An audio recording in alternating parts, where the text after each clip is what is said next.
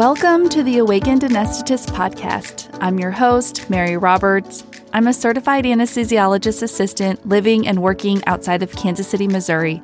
I created this podcast to give CAAs across the nation a place to come together and awaken to our profession's unique ability to create a life by design rather than default. That process can start by simply listening and engaging with this podcast. By doing so, you're already changing what's possible for CAAs, for you, for me, for all of us. I'm so thankful you're here. Let's jump into this episode and see what we can do together. Thanks for joining me for this latest episode of the Awakened Anesthetist Podcast. This episode I created to support the substance use disorder class that I teach at UMKC, Master of Science in Anesthesia program here in Kansas City. I am going to be discussing I statements and how we can use I statements to start a hard conversation that we may want to have with a coworker or a colleague who we suspect may be struggling with substances or maybe just starting down that path. And while I am teaching this method in the class, I wanted to give an additional support that you can return back to because I know that I statements and having hard conversations just in general will not come naturally for all of us, probably not most of us. And we're only going to be able to do that hard thing, have that hard conversation if we practice. And to be able to practice effectively at home or 10 years from now, I wanted to be sure that you had this information and it was easily accessible. So I hope you enjoy this episode and look back to it as a resource today and in the future. So let's get into it. I statements are a method of effective communication, especially about hard things. So they are extremely useful because they express your own feelings and they relay your concern while minimizing the chance of getting a negative response from your audience or the person that you're speaking to.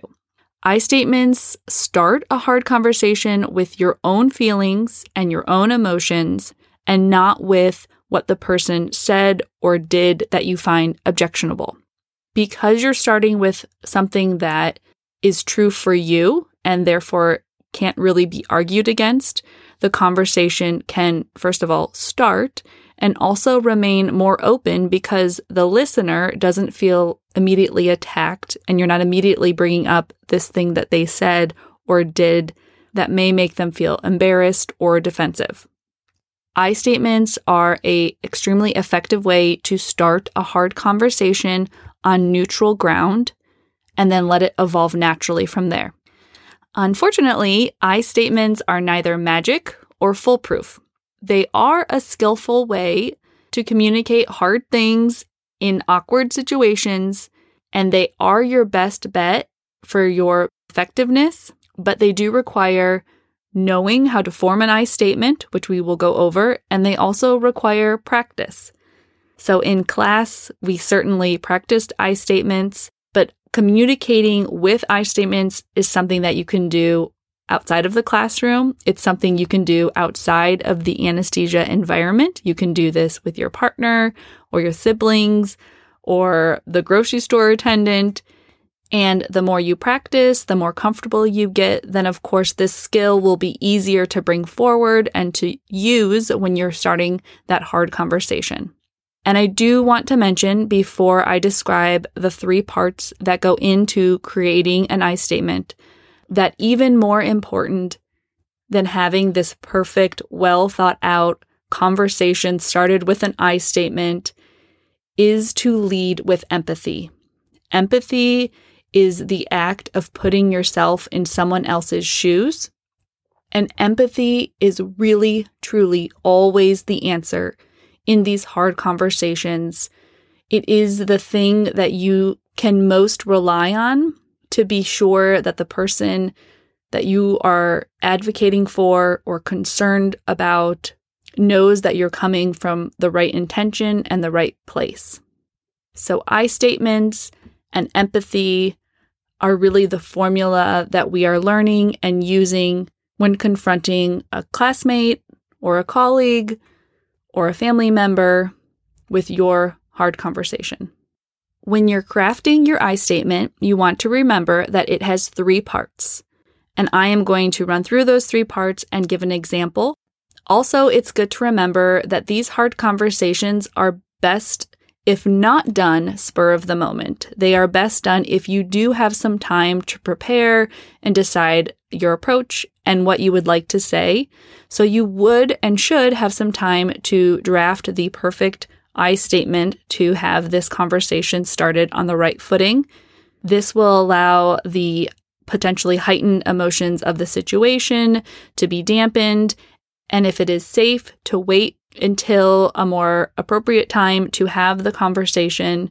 You can then prepare and have your I statements ready so that you are feeling more comfortable at the start of the conversation. So an I statement has 3 components. The first component is the simple idea that your first 2 words should be I feel. Following up the 2 words I feel should be an emotion. So an emotion word is something along the lines of sad, frustrated, concerned, confused, worried. Then after the I feel, followed by an emotion word, you want to describe the event that has evoked that feeling or emotion. So I feel blank when. Following when, you are going to describe the event that evoked that emotion in you. And this is something that you would go back while you're preparing for this I statement, and you would really do some inner work into discovering what is the emotion that you were feeling and what specifically is the event that triggered that emotion.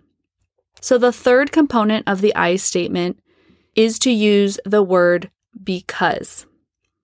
I feel blank when XYZ happened because, and after because, you are going to honestly insert an explanation of why the event caused you to feel the way that you are feeling. You will likely be pointing to the bigger issue or problem that you think the event that you observed is directing you to. So to make this clearer, let me give you an example. I've created a little backstory for my example that everyone who is in anesthesia should be able to relate to. And it is, you have seen your coworker Maria at work on the weekends twice now when she hasn't been scheduled. The first time you ran into her in the locker room, she appeared nervous and agitated, and something just felt off to you.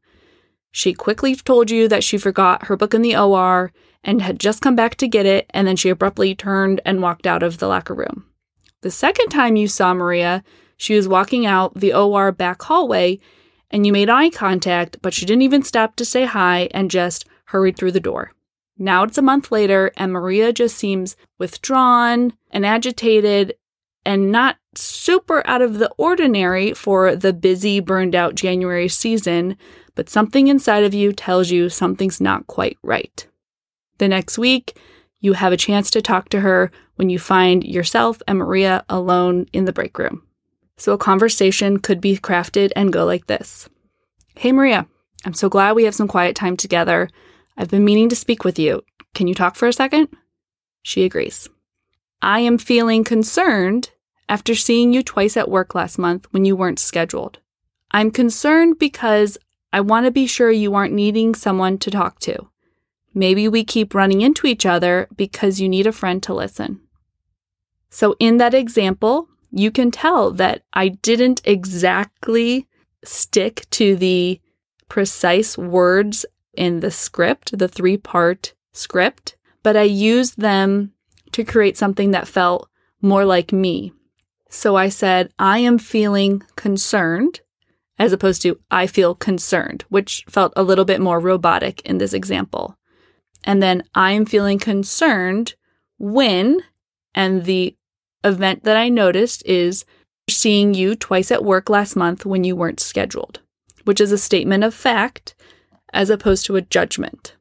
And then because I want to be sure that you aren't needing someone to talk to, which is really when I sat with this example, the thing that I was most focused on.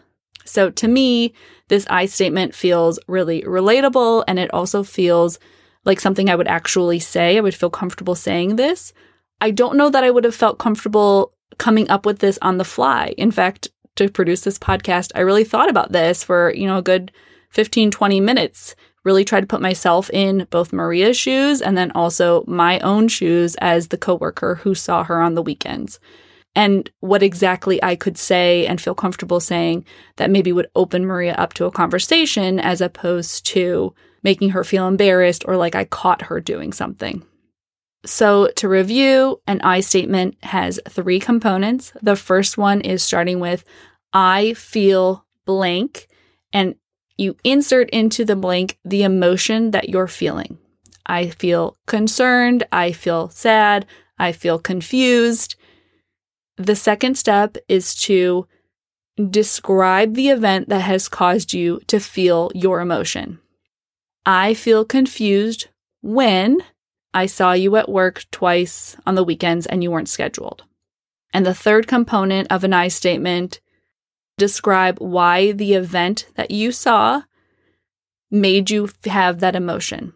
I feel concerned when I saw you at work on the weekends when you weren't scheduled because I'm worried that you need a friend to talk to and you and I keep running into each other because I'm supposed to be that friend for you.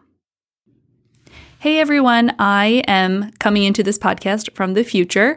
After I recorded this podcast in 2021, I actually had a clinical psychologist review the podcast and offer some critiques and some feedback. And so I'm jumping in because she said that it would be helpful if I added a few more examples just to make the I statements more clear and maybe more realistic and give some ideas on how you can tweak the 3 components to the I statement and really make them yours.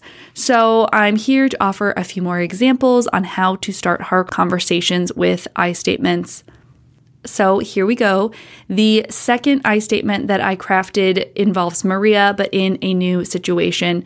And hopefully this one is relatable as well. Here is the backstory. Maria is a CAA and she is your coworker. You already know her to be a really hard worker. She's always willing to trade days or cases with you or with your other colleagues if needed.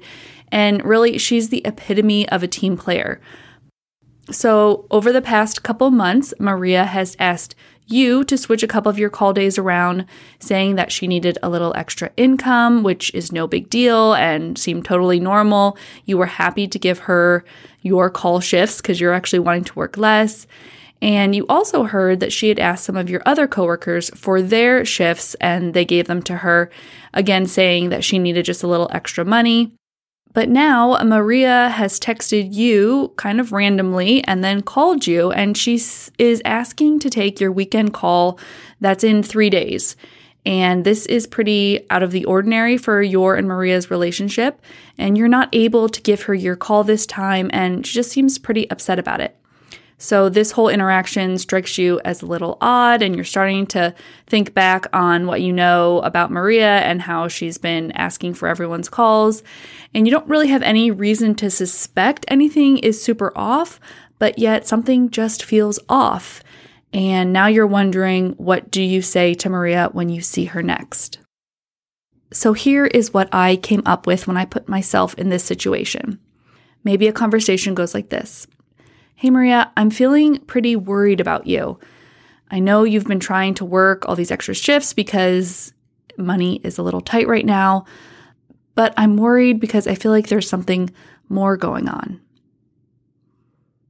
And then the hard part will come where you have to pause and let that sort of awkward, hard conversation, I statement starter linger there between you. And of course, you're picking what you feel like is an appropriate time and place to do this. Hopefully when you're alone, hopefully when Maria has a little bit of downtime and you do as well, so that you could have a conversation if one was opened. And you're just holding space for Maria and showing up for her with empathy for, whatever may come next. I also want to offer that it is pretty unlikely that Maria is going to come right out and say exactly what's bothering her or exactly why she's been needing all those extra shifts. But it's important to remember that in this process of caring for our colleagues, we are planting seeds of concern and empathy, and you can keep watching the situation and returning back to Maria with your concern if her behavior continues or your suspicion continues. There's also a cascade of things you could do from this point that we're not going to get into during this podcast, but we will be going over them as students if you are a student in one of my classes. So this is, again, just the starting point. The I statement is the start of the hard conversation. Okay, let's do one more example, and maybe we'll go back to that first story where we spotted Maria in the locker room and then in the OR back hallway after hours, and you knew that she wasn't on call that day. So let's replay that conversation again and maybe take a slightly more direct approach than we did in the first example. Hey, Maria, I feel anxious about seeing you last night in the OR, even though you weren't scheduled to work. And I feel even more anxious right now bringing this up. But I feel anxious because seeing you at work like that twice when you weren't scheduled doesn't feel like an accident. Can we talk about it? So in this example, the 3 components, I will break them down for you. The I feel statement is I feel anxious. And why do I feel anxious? What evoked that emotion? It's the fact that you saw Maria twice at work at night when she wasn't scheduled. And the third component, why did seeing her at work make you feel anxious? And it is because it didn't feel like a harmless accident. So after you start this hard conversation with Maria, you're going to pause, create space for her to respond, wait in that awkward silence after you say something sort of big and hard like you just said, and know that you are doing something that is hard and is awkward and is so necessary, because the only other alternative is to not say anything and to risk an even greater tragedy than you feeling awkward or anxious in this moment. So I hope these additional examples help you practice crafting your own I statements. I also want to add that making one I statement to a coworker you're concerned about or a student colleague that you're concerned about is just the start to this process. It's the start to the hard conversation. It will likely be the first of potentially many, but hopefully it gives you a really tangible, tactical place to start. It can be really scary and vulnerable to approach someone you suspect of misusing substances or that you're just concerned about and you're not really sure why. You do want to keep in mind that you want to have ready next steps or resources in case this is the time where the person divulges any information to you or does ask for help or does admit to having an issue with substances. And so you want to have those resources. And if you're in my class, I will be giving you those resources and we'll be talking about them and discussing them. And if you're just finding this podcast and you're outside of the CAA community, but you are impacted by these I statements and are using them for your own career, your own life, I do want to offer that in the show notes, I have a resource linked about getting help for yourself or getting help for others, and it's got those next step resources and phone numbers and sort of the protocol of what to do next after you start this hard conversation. If you liked this episode and want to hear more like these, be sure you subscribe and then rate and review this podcast. That's going to allow other CAAs and CAA students to find this podcast, and together we can form a community that can build a profession in ways we have yet to imagine. My name's Mary Roberts. I'm the Awakened Anesthetist, and always remember that you deserve to feel good behind the drape. Until next time.